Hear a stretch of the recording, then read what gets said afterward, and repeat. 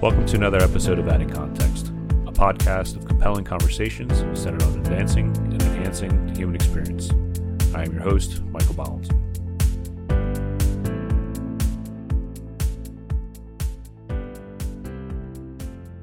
Welcome back to another episode of Adding Context. Today I'm speaking to Mr. Zane Lamprey.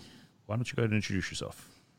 I am Zane Lamprey. I think you did a fantastic job. Don't sell yourself short. You got my name right. You know, it's funny. I was thinking about this because I've listened to your podcast, and I know that that's how you start off the show. And I was thinking about that because we had this conversation about when we were traveling, right? When people were traveling and you'd be in a plane. And usually nowadays, everyone has their device. Everyone's got their earbuds and their headphones, and they're kind of like in their own little personal bubble. But sometimes you have someone next to you, you know, maybe it's like an older person or whatever that's not. But this is more relevant to when we were traveling, shooting 3 sheets and drinking Made Easy and whatever, that people would say like, so what do you do? And you're kind of like, okay, if I want to engage in conversation, I tell people, okay, well, I host a TV show where I travel around the world and I drink with people to learn about their cultures. And then if I give that response, then I'm basically talking about myself because it's interesting, right? So people want to know. Right. And so I'm answering their questions for the rest of the flight. And then we've been trying to figure out if like what the answer is if you just want to kind of not engage. You know what I mean? So like what is a profession that you could say that would have no follow-up questions? So, you know, sometimes we just say accounting, and then they just look out the window for the rest of the trip. but I guess the direct answer to that is I guess since 2006, so I guess 15 years, my job has been to travel around the world and drink, and getting to know people through their drinking customs and stuff like that. So I've done 4 shows with drinking. I did a food show. For the Food Network. So at this point, I've been to about 71 countries, 72 if you count the Vatican, which I do, because I had a little wine there, just a little bit. And yeah, I mean, look, it's like shows come and go, but the brand stays alive. So I also have an apparel company, which isn't just something that I have in passing. It's a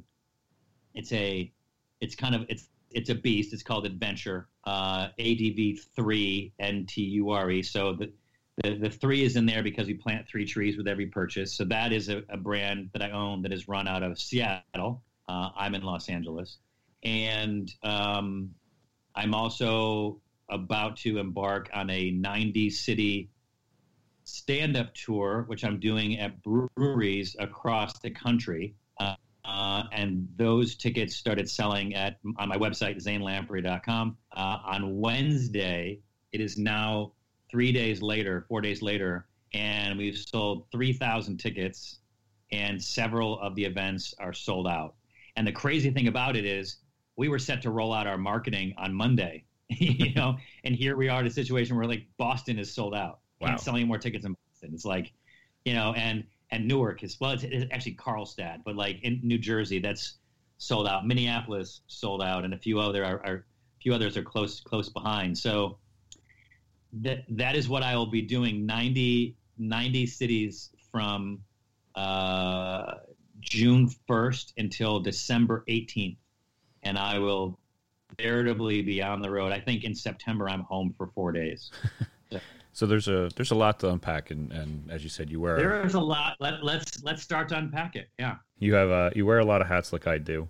When just a quick side note, when are you going to be in Jersey? Is that in the middle or the end of that?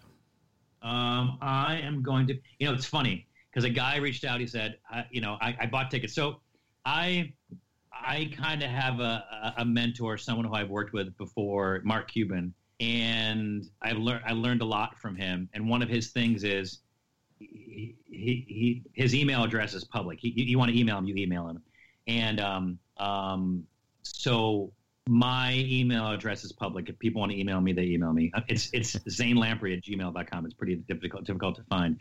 But some guy just emailed me. He's like, "Hey, I bought tickets for your show in Jersey." I was like, "Oh, that's awesome. I'll see you soon." Like whatever. And he said, "It's in 6.5 months." So I think it's like I get it wrong, but it's somewhere around I think October. Got it. Or something like that, which is amazing because it's so far away and it's sold out, and you're just like, okay, sitting waiting. And you can't really add dates because the entire schedule is full. We might try to add one date, but yeah. So it's at Bolero Snort. Oh, I know where that's at. We're doing I mean, there's a lot of exciting things about the tour. One of them is that we are doing collaboration beers with the breweries. So on the night of the event, we'll unveil a collaboration brew that we've done through Adventure and each of the breweries.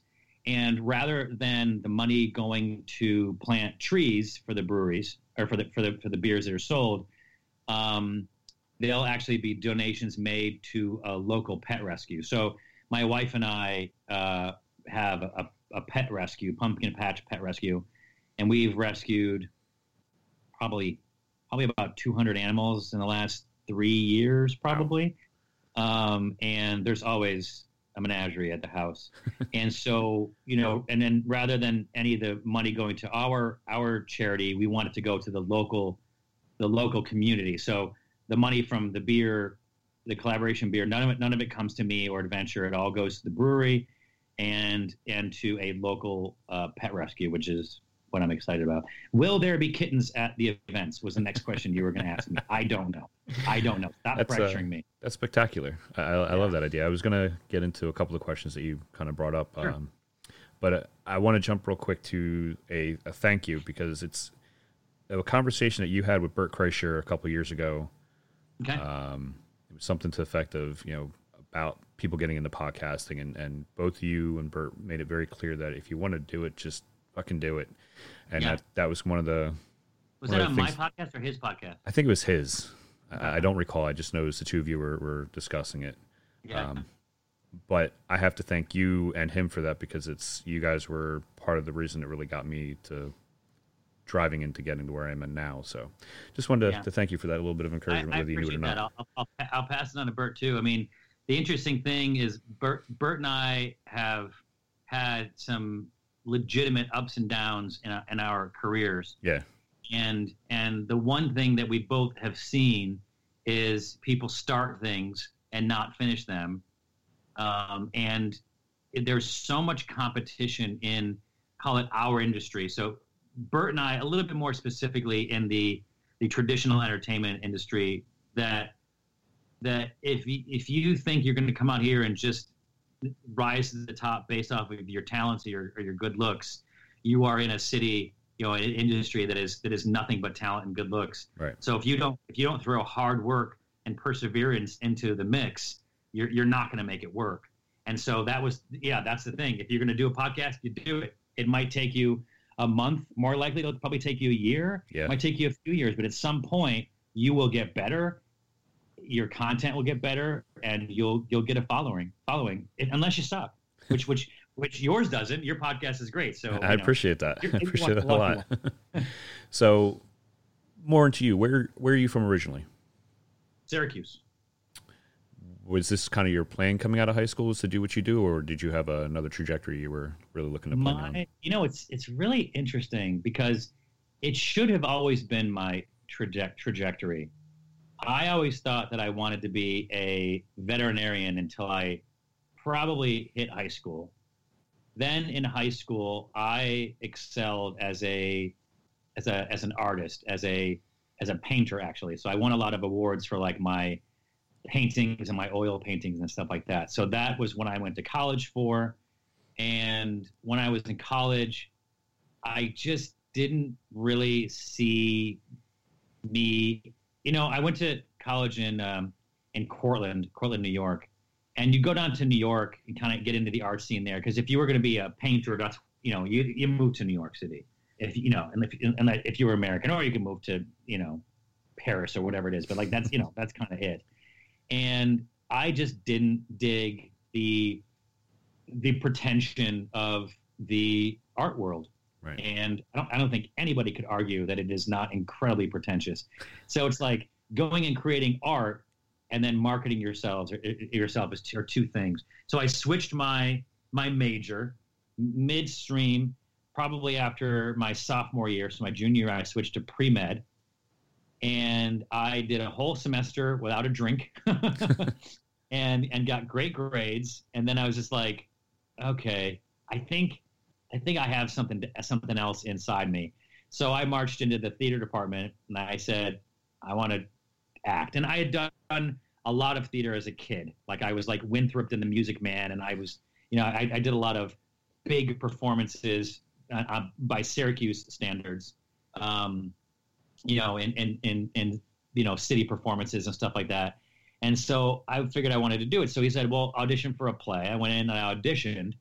And this is not a story that anyone's really ever heard. I went and I auditioned, and just to do it. And I get a call from not the guy I talked to, but the director of the play, who was another guy in the theater department. And he was a Vietnam vet, and with like a long gray beard, long hair, and little Lenin glasses. And he was a chain smoker, and he's just a rough kind of guy. Really weird that he was a theater guy. But and he calls me up. He's like, I don't know who you are or where the hell you came from, but if you screw this up, I'll play the part myself. I was like, okay, are you telling me I got it? He goes, you got it till you don't. I'm like, okay. So I got the lead in the play, and it was in a Lie of the Mind was the name of the play by Sam Shepard. And my brother in that play was Steve McKenna. And so Steve, that's where Steve and I became friends. And Steve is now my buddy who's been in a lot of the shows that I've done. People know Steve because he is a voracious partier, drinker. Not anymore. He's on the wagon now, but officially. But so I was like, all right, this is what I'm going to do. So I finished up art with a minor in theater. I still graduated with a degree in fine arts. I have not touched oil paint since I graduated. I do miss it a little bit, but not enough to mess up my garage and my clothes with it. But and I've switched it all to my graphic design and stuff like that. But that was my trajectory. So after college, I went to the Hamptons because I had done that during the summer to go bartend to make money. So I finished my summer in the Hamptons. And I moved out to LA, and I thought I was going to be an actor. And then come to find out, you know, they were not just handing those jobs out. But I went to one hosting audition and found out that I was kind of a natural at it. And then that was it. So that was the path that got laid out before me. So it wasn't even like doing stand-up. Stand-up didn't come for a while later, although I've really always had it in my blood. But I didn't start working at it, which is really important, you know, until about 11 years ago, which is crazy. 11, 12 years ago. So yeah. So anyway, Syracuse. So you started with Three Sheets. Was your first hosting show? Or was there something else before that? Yeah. No. That was it. I had done before that. I did a show on MTV called Damage Control, which is kind of like the sister show to Punk'd. It was like it was kind of weird. So it was a kid. It was always a boy, and what they would do is the parents are in on it. The kid was usually a college kid. They'd say, "Can you come home for the weekend?" Like it's a local whatever. Can you come home for the weekend? It's from a local college and stay here. We're leaving town. We just fixed the plumbing, and you need to be here just in case it blows or whatever. Like that was usually the excuse. And then the house was outfitted with cameras, like 30 cameras, and then we would slowly introduce one character who would call his friend, and I would turn into like 30 people in the house, and the kid would find himself in a situation where like, wait, how do I get out of this? I got myself in too deep, but slowly. But you have to think for any, this would be like 19-year-old boys, right? 19, 20-year-old boys alone in the house. What does a 19-year-old boy do when he's alone in his house? So, I mean, I think the devastation when the kid was like, wait, there's cameras everywhere was not, oh my God, what a crazy situation. It's just like, oh my God, did you see me when I was, taking care of myself when I was in the bathroom? So that's usually why they were just, people were just like devastated, I think. So the reaction was kind of twofold. So I did that show. That show didn't get picked up for a second season. I went and auditioned for a show called You Should Open a Restaurant, which was they turn your house into a restaurant for the day. And they needed a sous chef and a bartender and a host, whatever. So my manager sent me in, and I was sitting there talking with them, and they started laughing, and I was making them laugh. Like I was just telling stories. And they go, sorry, this part's not right for you. I'm like, oh, all right, whatever. And I talk about this in my stand-up. And they said, no, you understand. This is for the host of the restaurant to seat people. This isn't the host of a show. This is your manager read it wrong. And it's like, all right. So I left, and I'm walking down the hall, and they come running after me, and they're like, wait, we were doing a show called 3 Sheets where you travel around the world and drink. Is that something you'd be interested in doing? I'm like, yep. And so that was it. So I did 3 Sheets. I did 4 seasons of that. That network went off the air. Then I did 3 seasons of Drinking Made Easy from Mark Cuban's channel. And then I did Chug, which ended up on Nat Geo and Netflix. And then I did 4 Sheets 2 summers ago for Drink TV. There's always one in the works. There's several shows in the works right now. I mean, we'll see what happens. There was a few that were supposed to go, and then the pandemic hit. I was supposed to do a show and stand-up last year, and that's the great thing about being a travel show host and a comedian in a pandemic is there's nothing to – I mean, not that there's nothing to do because I still have my apparel company, but there's no revenue coming in. So right. that is a very sobering experience for a lot of people in my industry and a lot of people that are listening. It's like I picked the 2 things that a pandemic could just completely derail. Very, very abruptly, yeah. Yeah, very abruptly. Given all of the places you've been to, do you have a favorite exotic food or place to drink? I guess what would be your most exciting place that you would recommend people go to? I'm gonna spin that, and I'm gonna tell you 2 things that I have not ingested, and one of them is a drink, and one of them is a food. Well, the drink I did ingest, it was Viper rum, and it was rum that had a dead snake in it. Ugh. And it's kind of nasty, and this is something that goes against everything that I stand for, but they put a snake in a bottle and then they drown the snake in the rum. Right. So, which is just cruel. And now it has the snake and the snake's, when it craps itself and whatever. So you drink that, and it was entirely nasty. And since we're on video, but everyone else is not, I did take the bottle. And there's a snake. Can you see this? Ugh. Where's that from? That's from Belize. That was nasty. The other thing is, and every one of your Filipino listeners will understand this, there's a food called balut, B-A-L-U-T. And balut is a duck egg that has been fertilized, and a duck egg, I think, reaches its hatching point in about 18 days or 24 days, whatever it is. After half of that time, they hard boil it. And you crack open the egg, you sprinkle on a little salt and vinegar, and what you have is the yolk sac and a nearly formed duck with a beak and feathers and everything sitting on top of it. And you're supposed to just eat the whole thing like we would eat an oyster. Now, by the way, oysters are disgusting. I'll eat oysters, but it is nasty, right? But like this thing I couldn't do it. I was sitting there, and this was like the beginning of season 2, I think. And I was sitting there, and I was like, and I just arrived, and I was a little tired. I really wasn't like necessarily like in the mood to drink, and I had a long day the next day ahead of me of drinking, so I didn't really want to like drink a lot. And the guy with me wasn't really drinking, so I was like, I did have like 3 or 4 beers, like these are macro lagers. Like every country has their own lager, so it's like after 4 beers, it's not like drinking 4 craft beers. Right. After 4 craft beers, you'd be good. But I think I drank 3 or 4 beers just to see if I could get my courage up to eat it, and I was like, nope. Again, it's kind of just, I don't know, just feels like something mean. It feels like mean and really nasty. So there's the answer to the question. But I will answer the question. It kind of, so your question is kind of like, what is a drink that I've loved and what's a place that I've loved? Is that kind of it? Okay.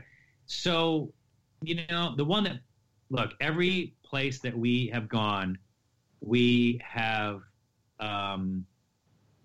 researched it to the point where it's justified that we go there. And so when we go there, it's not like a traditional trip. We're brought to the best places and basically given red carpet treatment at those places where the owner shows you around or whatever it is. So it's like every time we go, there's never been a trip that was like, oh, that was dumb. Like they're all like, they've all 100% of them have been amazing. Right. But it depends what time of the year it is. Right now, I'm in LA. It's a little warm, so I might say nostalgically, like going to Ireland or like Galway was kind of a great experience.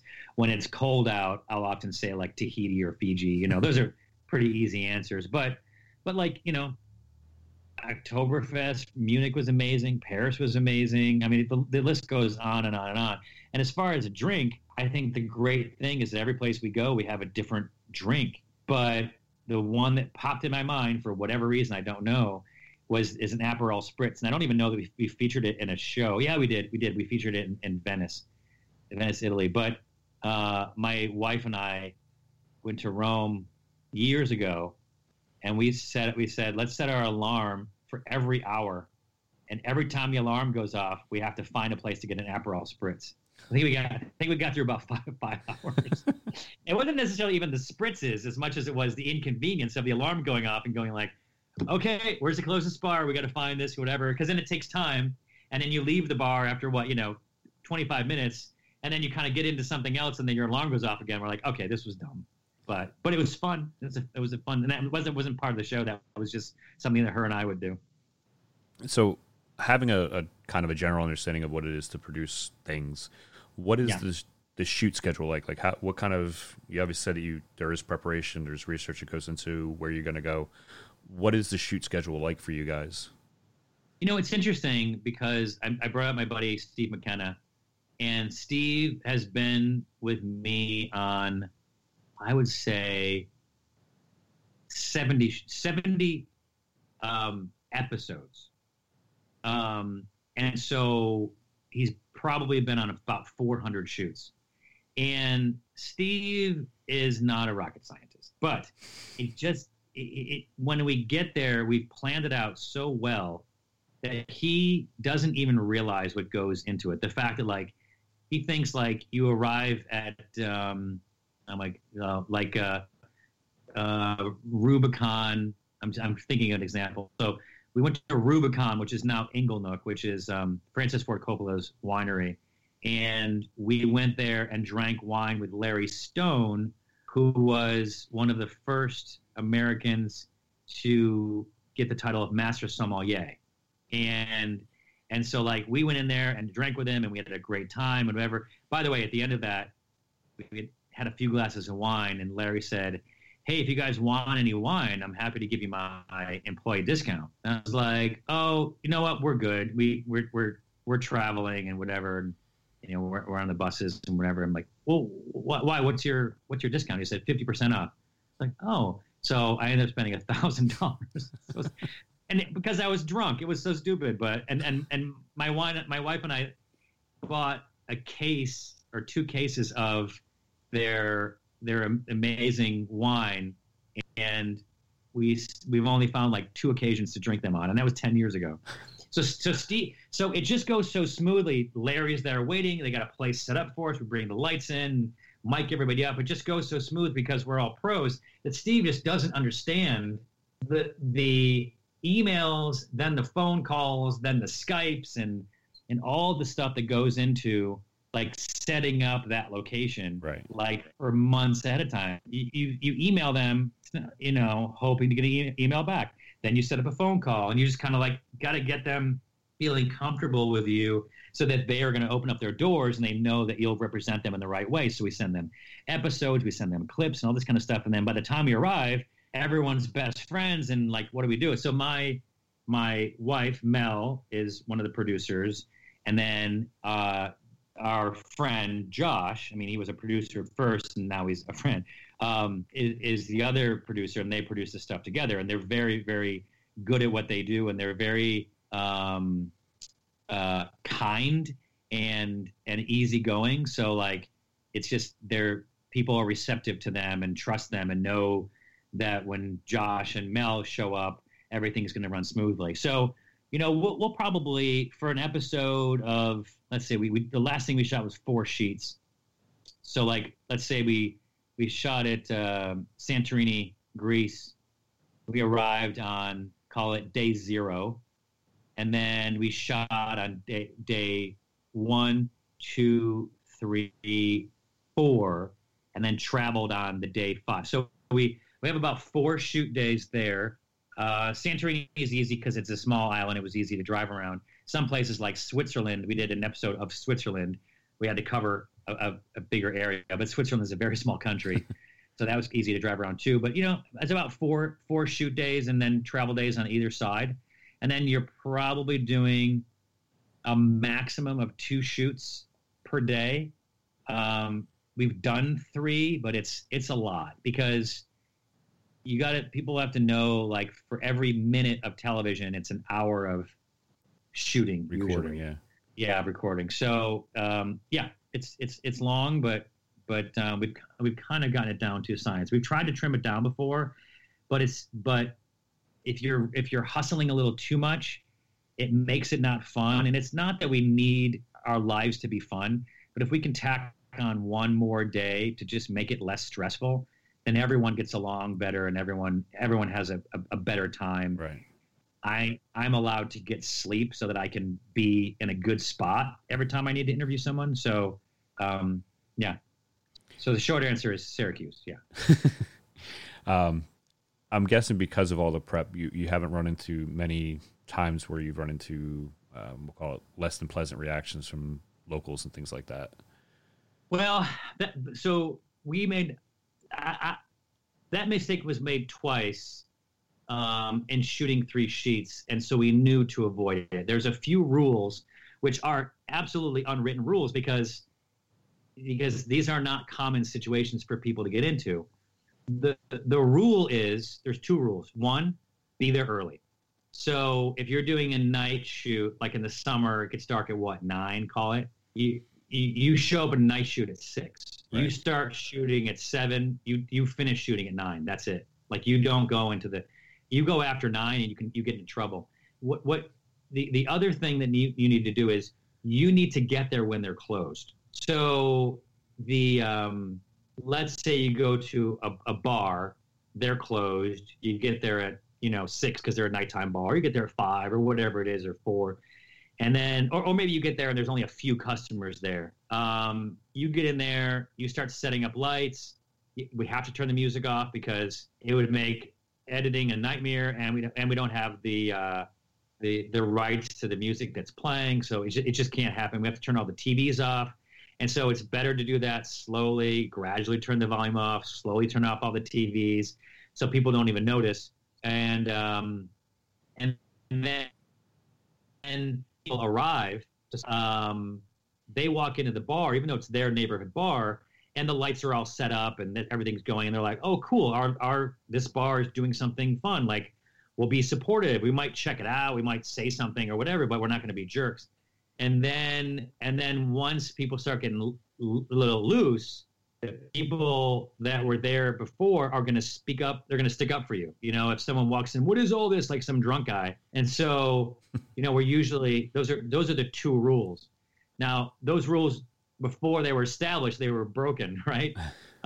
We went in during a rugby game in Wales between Wales and France, and Wales was losing. So the productions thought it'd be great if we went in halftime and interviewed everybody. Well, not only are they losing, but by halftime, everyone's drunk. I mean, guys were like, one guy spit out on the camera. I mean, it was a mess. It was a mess, and so we're like, okay, we're not going to do that again. We're not going to walk into some place where people are already drunk. And then in Barcelona, the network had an idea that we would, in Barcelona, there's a thing where basically people go out at 6 p.m. and they drink until 6 a.m. And, or at least they wanted to convey that. And I was like, well, I'm not going to, that doesn't make any sense to do. We're here for 3 days. Right.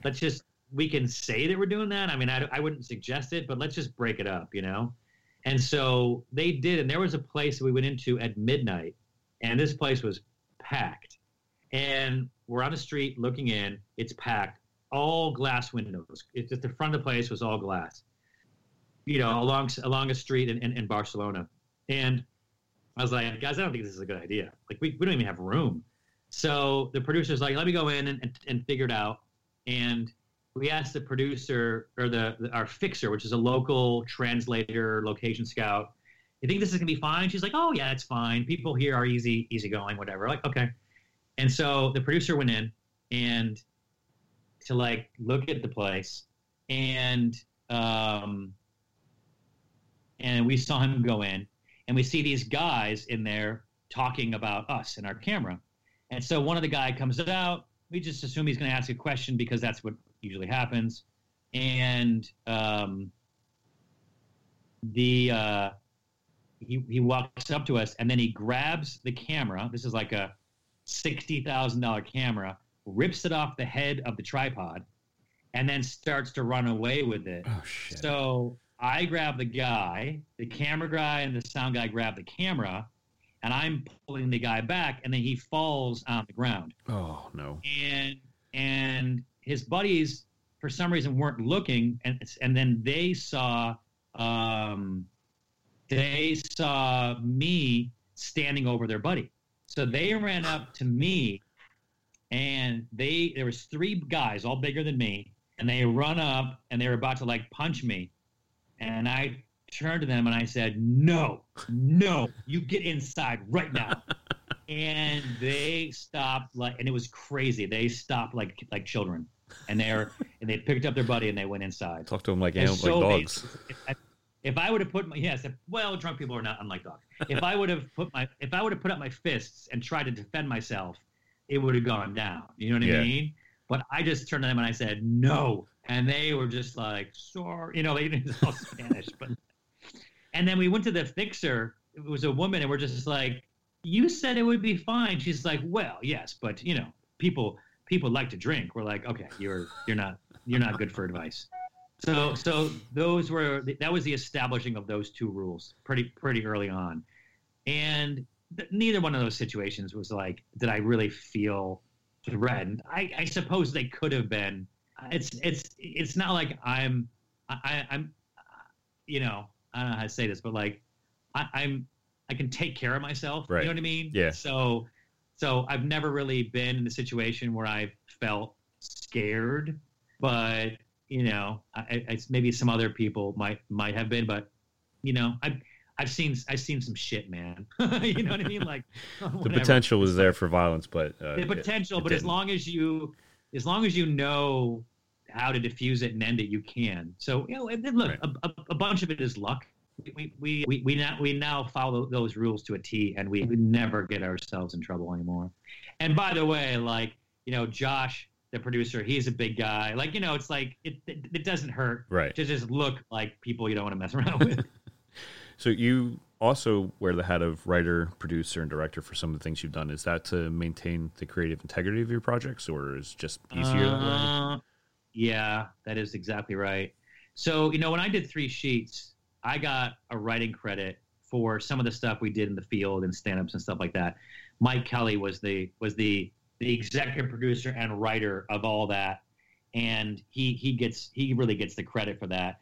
When we went and started doing Drinking Made Easy and Chug and 4 Sheets, we didn't have like that great team, and so I was training a new team. And so I just wanted the show to be as good as possible. I've always been, my goal is always to underpromise and overdeliver. Is always what I try to do. When things are when I'm able to control things, I do that. Sometimes with manufacturing and stuff like that, with like, some of our apparel, it problems arise, and they have to be corrected. But when I'm able to control things, I can usually make sure that things are amazing. Like, we got a budget for doing Drinking Made Easy, and we went over budget by about 10 grand per episode. And that meant that I was spending my own money to make the show because the budgets were small enough. I wanted them to be amazing. Right. I knew that if I made an amazing episode, they would live on. If I just spent the money that was given to me, I couldn't. And so, it's funny. I had a buddy that made a pilot for Mark Cuban while I was there, and I said, "I'm happy to help you guys if you want." Like, no, we got it. We know what we're doing. Okay. And so they got a budget. Let's call it like 20 grand to make a sizzle reel or a pilot or something, and that's fine. That's enough to make a sizzle reel. And so he sent me the sizzle. And I'm like, what'd you spend on this? Whatever. He's like, wait, we spent 10 grand. I was like, well, I thought you got 20. He's like, yeah, I mean, we had to pay ourselves. Like, well, that's not, I mean, I don't know if I don't think I said anything. I was Right. like, okay, whatever, because it's not really my place. But for me, if you're making a pilot, you have the potential of getting picked up for what I think we did 60 episodes, 60 for Mark Cuban. It's because we always delivered amazing content. Right. And sometimes I reach in my pocket for it. But at the end of the day, it has built me a machine that people understand that when I do something right. Like this stand-up comedy, a lot of people that are going to this haven't not seen me do stand-up, but they see my shows and they go, huh, I bet his stand-up's pretty good because his shows are good. Right. You know what I mean? So for me, if I was going to do a pilot and I got 20 grand, I probably would spend $22,000 to make it. Right. Because, let's get it made. Because once the pilot gets picked up, then you say, look, we probably need about 40K to make these, or 50 or whatever it is, on those HDNet budgets. But, that's just how I've always operated it. And it's not always easy. Sometimes I get myself into a pickle, but, that's how we do it, especially in a genre of television drinking, like that's not really done. Especially people drinking and having fun doing it, Right. What's your go-to hangover relief? So the real answer of that is there is a cure, and again, this is part of my stand-up, but I'll skip to the ending of it. It is a saline IV. And it's not the easiest thing for people to get, right? At one point, it was like, oh, Xanax is good, or weed is good, or a spicy sandwich is good. But like, no, those are not going to get you back on your feet. Like the scene from, this is popping in my head now, so let's see if this works. The scene from Back to the Future 1, where Marty McFly is on stage and he starts to become invisible. Do you remember? Yeah. And he starts to like deteriorate and kind of fall down and knocks over the speaker and falls to the ground, whatever. And then they do this like reversal shot where he just pops up. Clearly, he actually falls down, but they reversed it to make it look like he just pop right back up, like an inflatable droid getting filled instantaneously. So, if you get a saline IV, which are expensive, I mean, the saline IV is very inexpensive, but to get it and sometimes they put vitamins in it. It's often like $100 or $150. That thing will get you back on your feet in an incredibly short amount of time. Like by the time that bag is empty, you're good to go. My experience was I had one of the worst hangovers I've ever had after going to this Guy Fieri party in Miami and going to bed at like 5. And my wife wakes me up at like 9 or 10, and she's like, "You ready to go get Cuban coffee?" Because we did that every morning. Every time we go to Miami, that's what we do. I was like, "Honey, I don't even know if I'll be alive in 15 minutes." So she made an appointment at this IV place, and by the end of the IV place, I mean, literally, I was ready to give my last rites on the floor of the bathroom, an hour before, and now I'm like finishing up my IV, saying, "Let's go get Cuban sandwiches and mojitos. Let's do it." Because you can't, your body cannot absorb liquid. You can pound a bunch of water. Your body's going to absorb, 10% of it, and you pee the rest out. So an IV just goes right in there. I've seen there's a commercial, company that offers IV solutions. So, and with my medical background, I know how effective IVs can be and how life-saving they can be. They're life-changing for sure. Anything left on your bucket list, given your experiences and your travels? My bucket list is huge. I feel like the more you see, the more you realize you haven't done. It's kind of like when the older you get, the less you realize you know. Remember when you were 20 and you thought you knew everything, and now you knew shit? and now what you do know, you realize you don't know. So like it's kind of those things. Like me and the rest of the world, like I cannot wait. I'm so ready to get back out there and travel again. Yeah. And to do these shows and to visit 90 cities is going to just be exhausting, but amazing. I'm ready for I'm no stranger to hard work, but to be able to go around and see these cities and the energy of a room full of people and just all these things. And then, we're talking about this tour is selling out so quickly. I'm like, I almost don't even need to promote it, but it's we might actually go and do a tour in Australia after this in like late January or something like that. So, because why wouldn't you, right? Right. It's only the most dangerous place in the world, but we'll go there. Yeah, well, of course. As far as animals and insects, yes, of course. But we'll try to stay like in the city.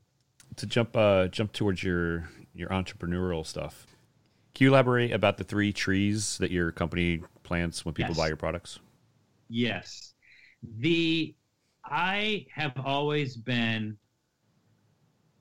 attuned to the natural world around me. I would say that I'm an environmentalist, but that tends up being a trigger word that shuts a lot of people down. Right. It's like someone saying that they're like a vegan or something like that. It's like just order the food. We don't need to hear you talk about it. Does CrossFit?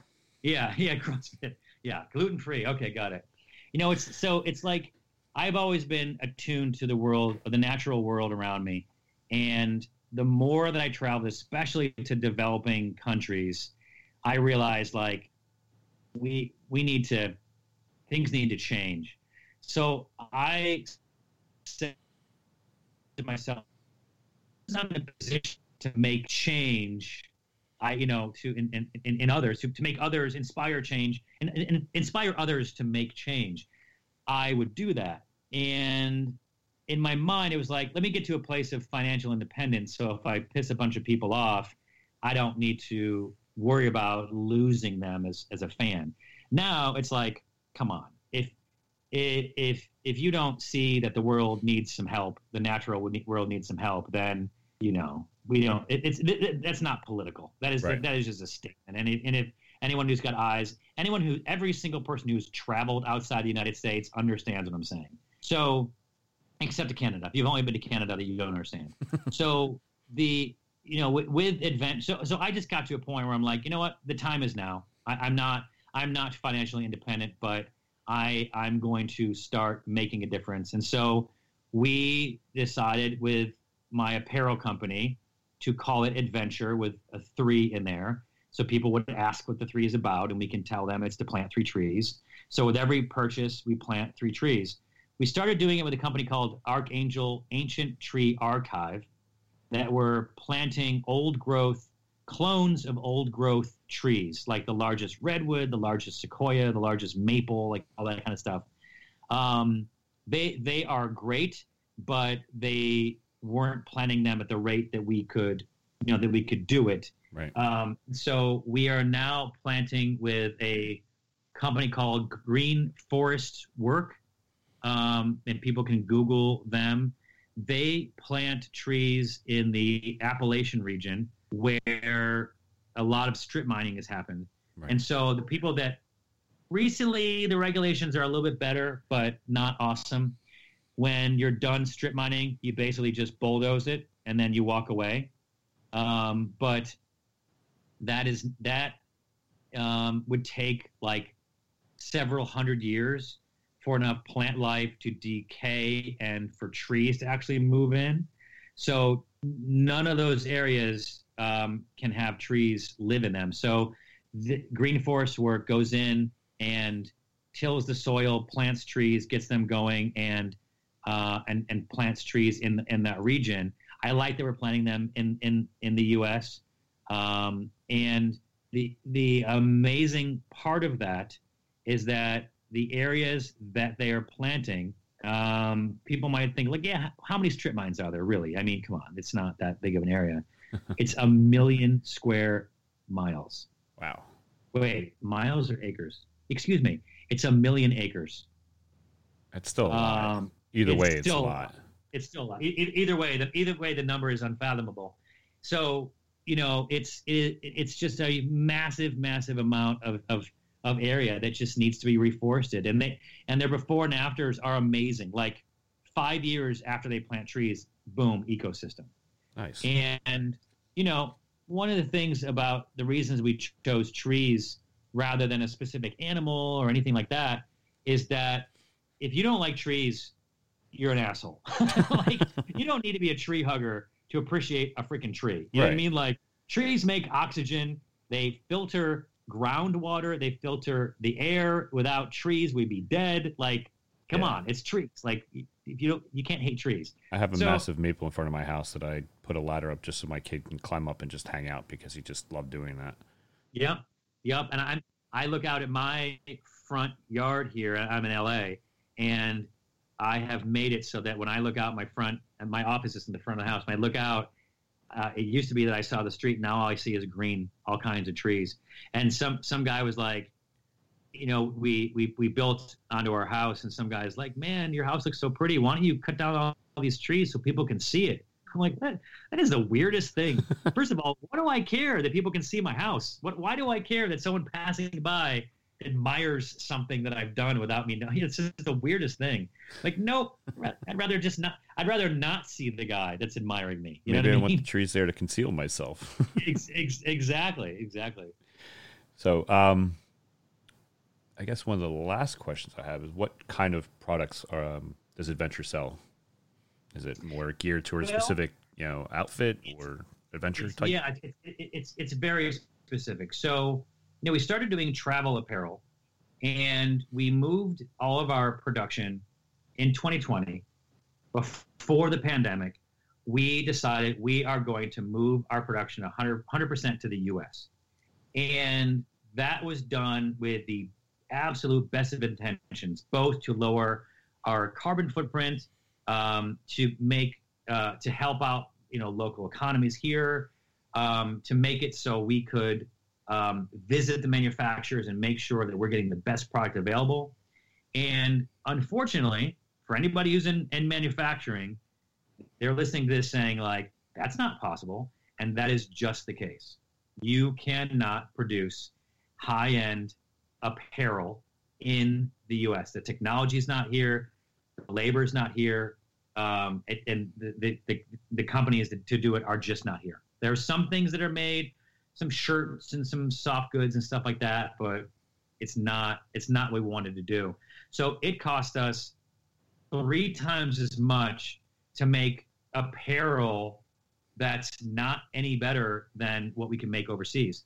So now we are working with what's called Blue Sign companies, and Blue Sign are the most stringent of environmental standards. There's a lot of Blue Sign companies, but it costs a lot of money to get and maintain a Blue Sign certification. The companies we're dealing with are actually more environmentally safe, stable than even the companies we were working with here. The carbon footprint, after doing research, we found that making the stuff overseas at the end of the day is actually lowers our carbon footprint. And as far as manufacturing, we have great manufacturing partners, and we have amazing stuff that's rolling out. So we do everything from we do travel apparel. So we do travel jackets that fold into pillows. We do like a windbreaker. We do parkas. We have compression socks and all kinds of amazing, great travel sweats, like the kind of pants you would want to wear if you're traveling on the plane and, or exploring, like that kind of stuff is what we do. So we're not into the super technical, like climb a mountain, like the Himalayas, but I mean, our products are tested to 30 below zero, and for the parkas, for example, and everything. And we don't use any animal products in anything that we make. So no down, no fur, and nothing like that. And then we plant the 3 trees. So we make really amazing stuff. And now we actually have a brick and mortar in Seattle that is just waiting to open because of just COVID restrictions. But pretty soon, people will actually be able. We are online, but people will be able to go in there and just put their hands on stuff, which is nice. Big selling factor for some people is to feel the tangible material before they. I'd like to. Yeah, exactly. I noticed. I don't think I've ever seen a picture of you clean shaven. I noticed you're clean shaven. Is that just something you do on regular, or? What happened was I have not shaven my face completely in at least 3 years. I've always had some sort of beard, and my buddy has a restaurant, and so he was able to get the COVID the shot, and he knows that I want to get it. I'll get it as soon as I can get it. I'm traveling, and it'd be silly for me to be doing the traveling or really anything without getting the shot. So he said, "Hey, just so you know," he was like partly serious. You can now in LA County get the shot if you're homeless, and you don't have to prove anything. You just have to sign a piece of paper, and it's not like a big deal. He's like, and like if you really wanted to do it with your beard, you kind of look homeless. Just And I was like, okay, this is okay. I'm shaving. So I went up to just trim my beard because it got to like a little bit Grizzly Adams. It was like, people can't see, but it was down to like almost, like my chest. And I was like, scraggly on the side. I'm like, maybe I'll trim it. And I was like, what? Screw it. I'll just shave the whole thing. So I shaved it. I talked to my wife. I'm like, what do you think I should have on this tour? Because I have a bunch of jokes about beards, because beards are very popular in the craft beer community. And I said, so I'm thinking about just having a big old beard. And she's like, I think that you're going to 90 venues. Your picture is going to be everywhere. I think you should, So she even said, now that you're clean shaven, take a photo every day. And then from now until maybe 3 months or whatever it is, and then we'll look at the photos and figure out which one was the best. And then that is the length you should be. I'm like, okay, fair enough. So that was her saying, like, thank God for you shaved your beard. Yeah, my wife hates it when I have anything remotely close to stubble. Yeah. So I have this massive inability to grow facial hair. I look ridiculous, so I usually get a little bit of scruff and then I shave every few days. So I grow a decent beard, but when it gets long, it's a little bit strange. My buddy Steve McKenna has, I don't know, an abundance of testosterone or something weird, where if I grow my beard for a month, it's like a half inch. It doesn't look like much at all. You wouldn't necessarily like, hey, go go talk to that guy with the beard. You'd be like, go talk to that guy in the blue shirt. You know what I mean? Whereas my buddy Steve McKenna, if he grows his beard for a month, it is like legit. So we were out on tour, the first tour, and we were gone for 87 days. We know which city it was. It was like Salt Lake City. So it was like day like 70. His beard was it was to the middle of his chest. It was massive. He was sitting outside one time when we were at a shoot, and we would go in, and we're like, especially with his gross beard, Steve, you just wait out here. We'll go in, introduce ourselves, start getting set up, and then we'll bring you in. We don't like to walk in with like 7 people because people are like a little intimidated. Right. So it's like Mel and Josh and I will walk in first. Then it's like, hey, is it okay if we bring in the lights? Oh yeah, come on in. Then you bring in all the lights and the sound stuff. So then it's like you kind of slowly brought yourself in rather than banging down the door and walking in with a gang. And so we're talking to the guy, whatever. He's like, sorry, hold on one second. And he goes outside, and Steve is sitting in front of the place. Oh, no. And at this point, he was smoking a cigarette. And I think he was on his phone, like texting or something like that. And the guy goes, hey, buddy, beat it. We're doing a shoot here. I told all you guys that to stop hanging around here. And he's like, sorry, we have a homeless problem. I'm like, yeah, he's with us. So like he literally went 0 to homeless in like 60 days. It took me, mine is probably I was growing my beard at least since January, like from scruff. So yeah. Anyway. I think we've come to the point where I'm going to ask some really bizarre or potentially bizarre questions just to kind go for it. Throw it out there, and we'll go see where it goes. Would you rather live in a windmill or a lighthouse? Oh, man. Pass. No, I'm just kidding.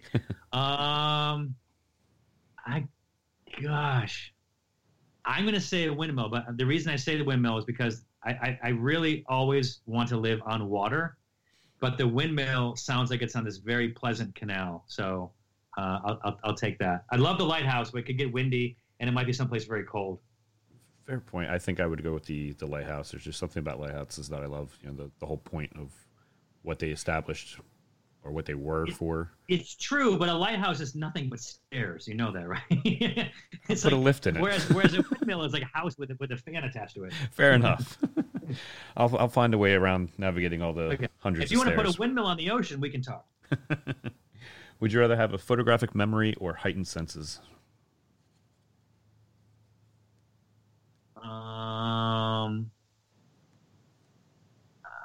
Man, is this like the movie Limitless, where everything I see I remember?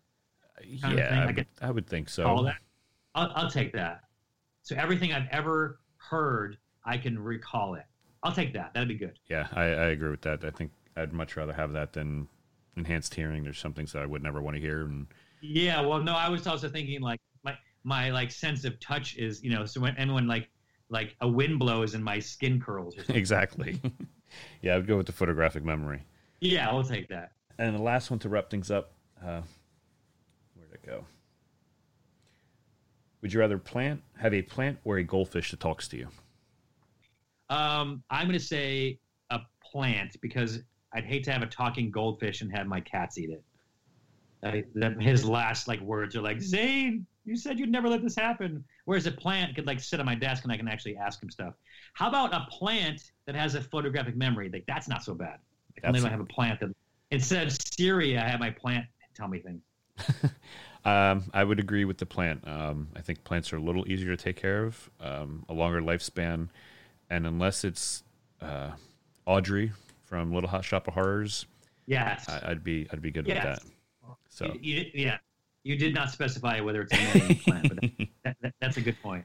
So to wrap things up, where can people follow you, find ways to get tickets that might be available for your tour and stuff? Yeah, I'm unique enough where no one else has my name. So you can go to zanelamprey.com. On Instagram, Facebook, Twitter, I'm Zane Lamprey. So you can find any of those places. Got it. If you go to zanelamprey.com, it's all there. Everything's there. I will make sure to put that in our show notes. And thank you. On that note, thank you very much for giving me some of your time. I appreciate it. You got it, man. It was cool hanging with you. Thanks for having me on the podcast. Thank you very much. Thanks for listening to another episode of Adding Context. You can follow us on Twitter, Facebook, Instagram, or visit us at addingcontext.com. You can also support our show via our Patreon, send us feedback and show ideas to podcast@addingcontext.com.